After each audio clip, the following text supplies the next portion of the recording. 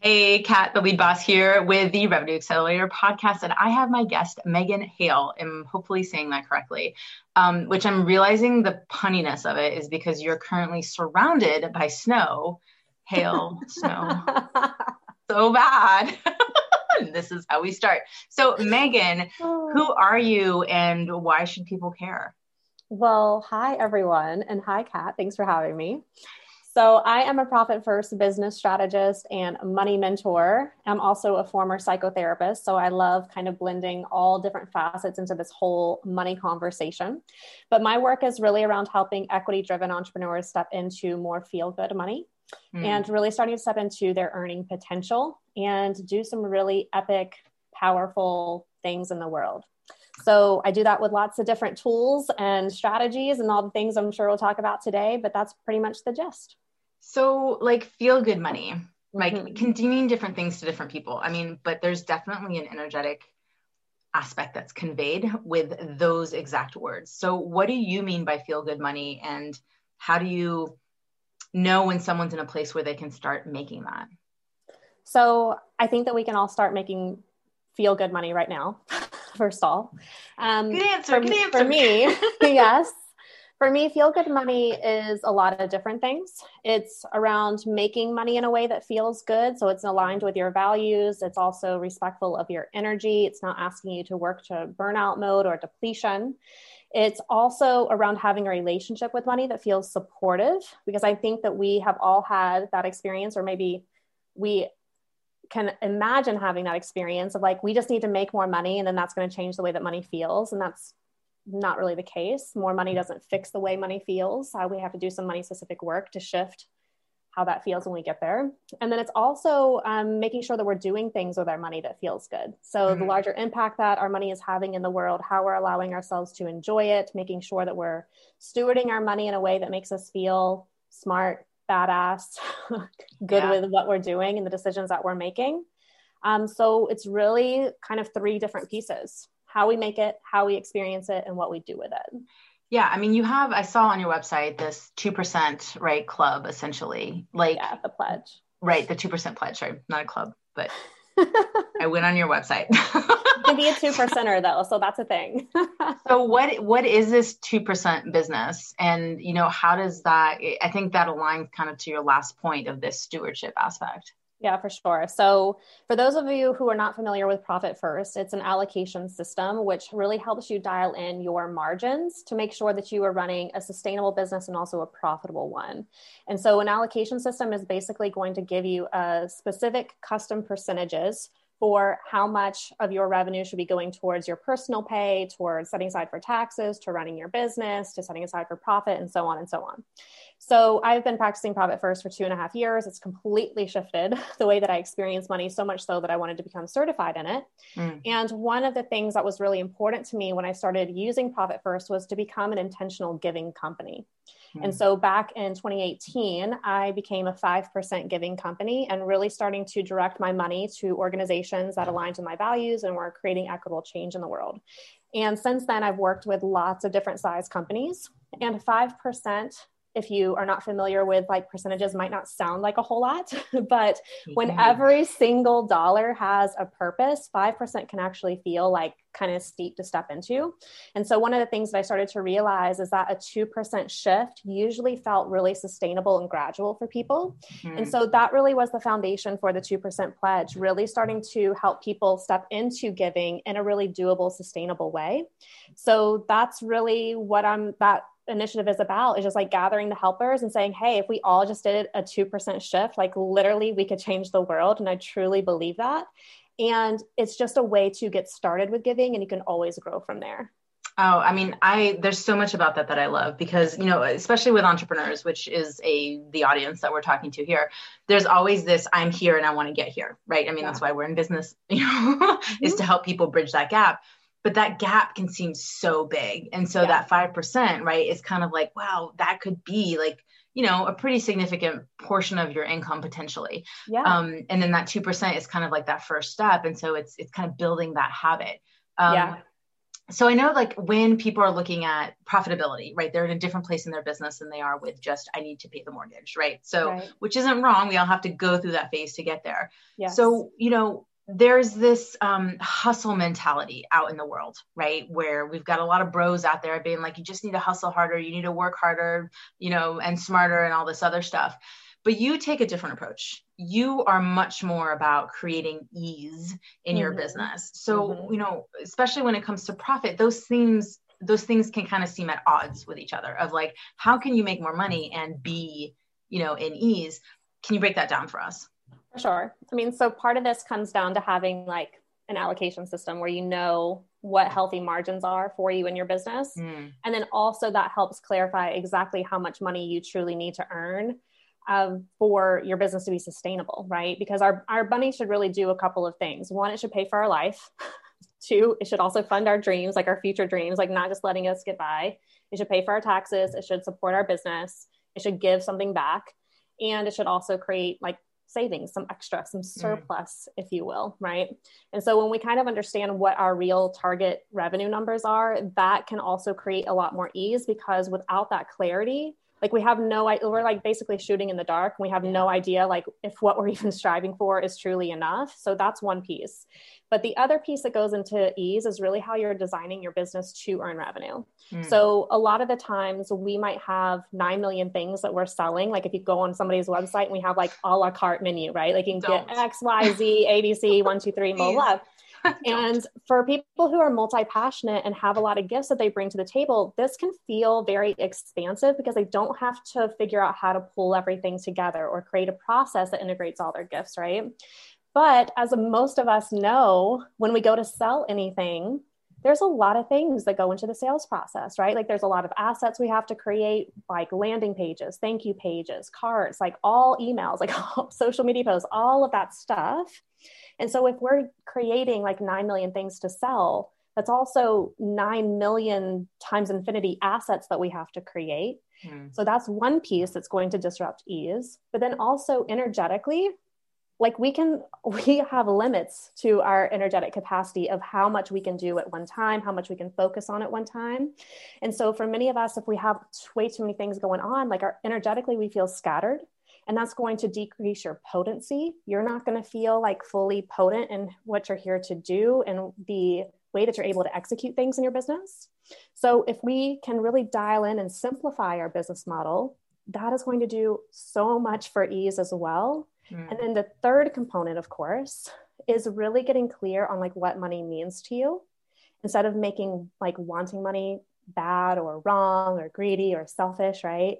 Having a completely different relationship dynamic with money where you see it as such a powerful, loving force for good in the world, if that's how you choose to hold it, that can bring a whole lot more ease to your sales process too. So you're hitting on something that I think a lot of entrepreneurs, just people, human beings deal with, is this money relationship aspect. And you're talking about, creating kind of this positive experience with it. Whereas, I'm not a psychotherapist or psychologist, but I think a lot of people have this negative connotation or have these stories that have been passed down. So how often do you kind of encounter that, especially, because you work with a higher level person. So, a lot of times people assume that this is something that, newbies might be dealing with. But, what are you seeing as those money, let's say, issues? Like, tell us, what are the money issues that people who are profitable tend to encounter? So first of all, we all have a money story, no matter how much money that you're making. Yep. It's part of our everyday life. It was operating in the background before you were even born. It's in our genetics, choosing right? The opportunities that were available to you. Like money has always been part of the conversation, whether you've acknowledged it or not. Yeah. And I think that it really comes to the forefront when we become entrepreneurs, because you can't ignore the money. And if you try and it's not about the money, you're going to make it even more about the money, because you're going to have revenue issues, right? And so I think for many of us as entrepreneurs, we're like, wow, we have some money stuff to figure out. So even with higher earners, the thing that I have noticed is that when you step into a new revenue level, it's sometimes hard for people to really trust that money is here to stay. Kind of like you have that feeling like we're waiting for the shoe to drop, right? Yep. Or you don't feel safe actually enjoying that money because what if something goes wrong? it's like we can really struggle to experience the full pleasure that we thought that we were going to have when we actually step into a new revenue level, right? So that definitely shows up in that conversation as you step into more money. But I think the other thing that shows up for people a lot of times is that they think that when they step into more money, it's all of a sudden going to create this sense of calm and ease and mastery, and they're going to know what to do with it. They don't ever have to worry about money, right? And what I want to offer everyone who's listening is no matter how much money you're making, you're always going to have to be making decisions with it. And that is a very personal responsibility. I feel like even if you had a financial advisor, like you're going to have input. Yeah. And so we have to get comfortable holding that responsibility, right? And then also trusting that what we've built in our business is safe for us to rely on. And that we're also making choices that even if something bad were to happen, like I don't know, pandemic. What? That we're resourceful and we can figure it out, which so many of us have. And two, that we have been making money decisions that are actually setting us up to navigate some of this, right? So there's it's such a nuanced conversation for sure. But even stepping into more money doesn't mean that it's all of a sudden just gonna be like, no money worries. Right. Well, it really sounds a lot like a relationship, right? And it's not one that you can really walk away from. It's kind of there because it's what society runs on, essentially. I mean, it's the two assets in life. You either have time or you have money, right? And hopefully it's not an either or. You would like an abundance of both. So what are you seeing people, like what are the red flags when you don't have a really good money relationship? And by maybe some other people's, judgment, you might be successful, because we see that where, I've seen this with my clients where there's a certain level of success, but there's that shoe dropping kind of experience of, oh, I achieved this level of success, but what if I can't do it again? Or what if something else happens? Or as you said, what if a pandemic happens and you didn't have the things in place to be able to navigate through it? What are the red flags that people should be looking for to say, oh, I think I have more of a money issue relationship thing than I actually consciously was aware of? Yes. So we are like in pandemic times right now. So you might hear my children banging at the door, and I hope that we don't. It's okay. Mine just in case we do. So. Just forewarning. So one of the things that I really like to help people explore is their unique attachment style with money. So for most of us, we might be familiar with the concept of like attachment parenting, where we either have an anxious attachment style or an avoidant attachment style. And this typically shows up with how we deal with vulnerability, right? And interpersonal relationship dynamics. Guys, do you see like the psychology that's going behind this? Like, this is like, you can't do this if you're just certified as a profit first person. It's true. But one of the things that I started to realize is that our unique attachment style also shows up with money. When we're feeling vulnerable with money, we either tend to go into anxious land where we're ruminating, where we're worrying, where we're playing all the what ifs, where we're micromanaging our money, we're double checking our accounts, we're making sure that we're not screwing up. Like there's a lot of anxious frenzy energy there. But then the opposite is true. So if we have an avoidant attachment style, right? We're like, I don't want to talk about money. I don't want to think about money. I don't want to look at my money. I don't want to open up my accounts. I don't want to do anything because ignorance is bliss and I can just be safe here, right? So it's like communication shutdown mode. It's like we put our hands over our ears, like la, la, la, like la. toddlers, right? Exactly. And so the other option though, is that you actually have a combined type where you experience both. And that's my type. So when I was doing a lot of my money work back in 2018, like really deep work, I started to notice that some days I would show up to meet with my money and I would feel really anxious. And then other days I would show up and I would be really avoidant. And when you are not aware that this is happening for you, it kind of feels like you're swinging from this pendulum from like one end to the other. And money does not feel very safe for you to experience at all, emotionally, energetically, like it's very overwhelming. So if you are experiencing any of these things, one, just know that this is how you're coping with vulnerability, right? And your unique attachment style with money might be the same as it is with people. So you can be anxious with money, anxious with people. So if you go into a conflict with one of your best friends, right? Mm-hmm. And y'all have a fight, how do you typically respond to that? Do you tend to like ruminate over the conversation? You play it back over and over in your head, think about what you said or what they said and what you could have said differently. And you're like stressed out about it, right? Or the opposite is true. You're like, it'll be fine. I'm not going to talk to them until they talk to me. Like you just move way beyond it, right? So just know that sometimes we can have the same attachment style. Sometimes it's opposite. So you could have an avoidant attachment style with people, but anxious with money. But what is here for you, what is present for you, is thinking about what would it be like to create secure attachment with money, where you feel grounded, where you feel safe, where you have ways of coping with vulnerability. Because a lot of times when we're feeling a certain way about money, sometimes it's about money, but sometimes it's not. And we're just projecting stuff onto money because it's an easy scapegoat, you know? Right, right. So, I feel like looking into my crystal ball and like putting the pieces of who you are, there's also your ability to create, revenue momentum. That's what you call it. And so I feel like there's a trampoline effect of getting to this place of, one, awareness, and two, kind of starting to heal the wounds in a way. So what are your recommendations for people to kind of create that revenue momentum in their business? Yeah, so I think that this really goes back to your business model. So one of the things that I teach is really understanding what a foundational offer is in your business. And a foundational offer should do a couple of key things. One, it should be your most valuable offer, not just like price point wise, but the transformation that you are providing for people. Yeah. Because when we can create a really comprehensive offer like that, it's going to build so many assets in our business, which makes our life so much easier on the back end to sell and benefit and get that full ROI of what we're creating.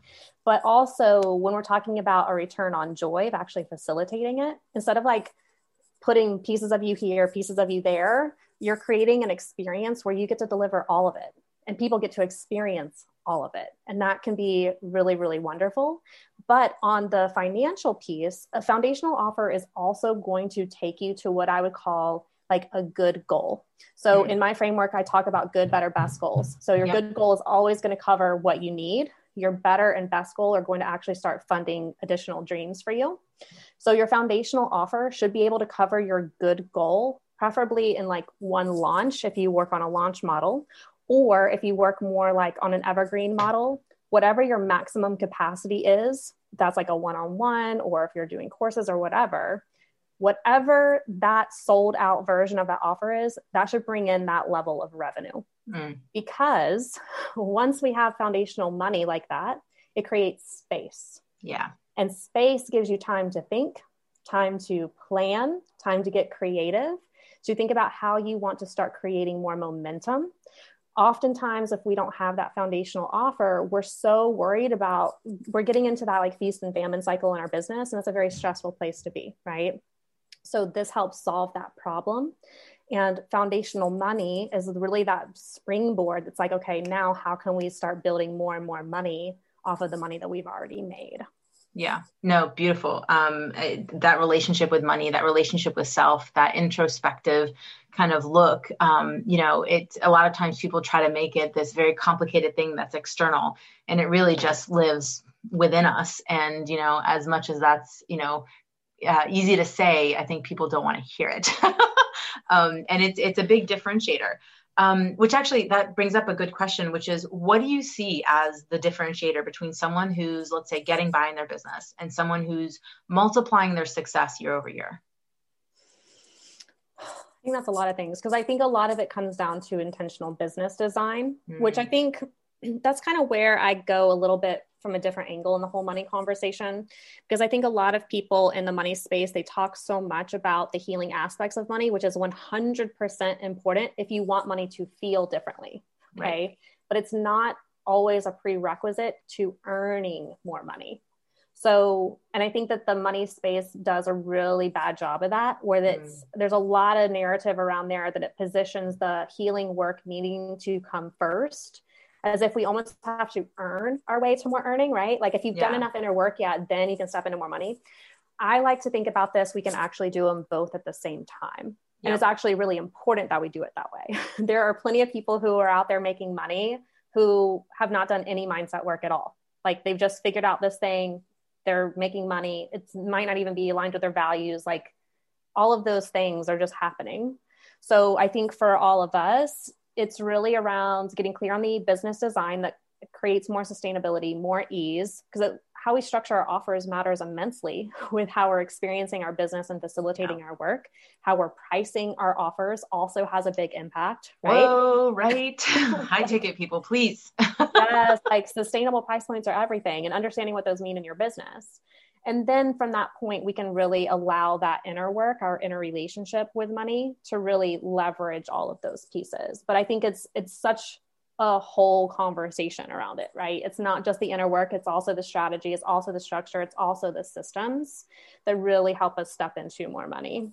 Oh, I love it. I mean, it really helps me. It really makes me think of like that tuning fork approach of, what are the things, what's that frequency in which you're operating at your best? And of course you can still make forward progress. I know people who have made tons of money and not doing something that they love. I mean, think about people even in corporate America. They earn tons of money and they're not passionate about their work, but they're doing it. And there's a motivation there. It may not be what's in alignment, but there's enough there. And so just imagine if you did have that alignment, right? Like how much further you could go, and like kind of like the money you've been leaving on the table, which I'm not about.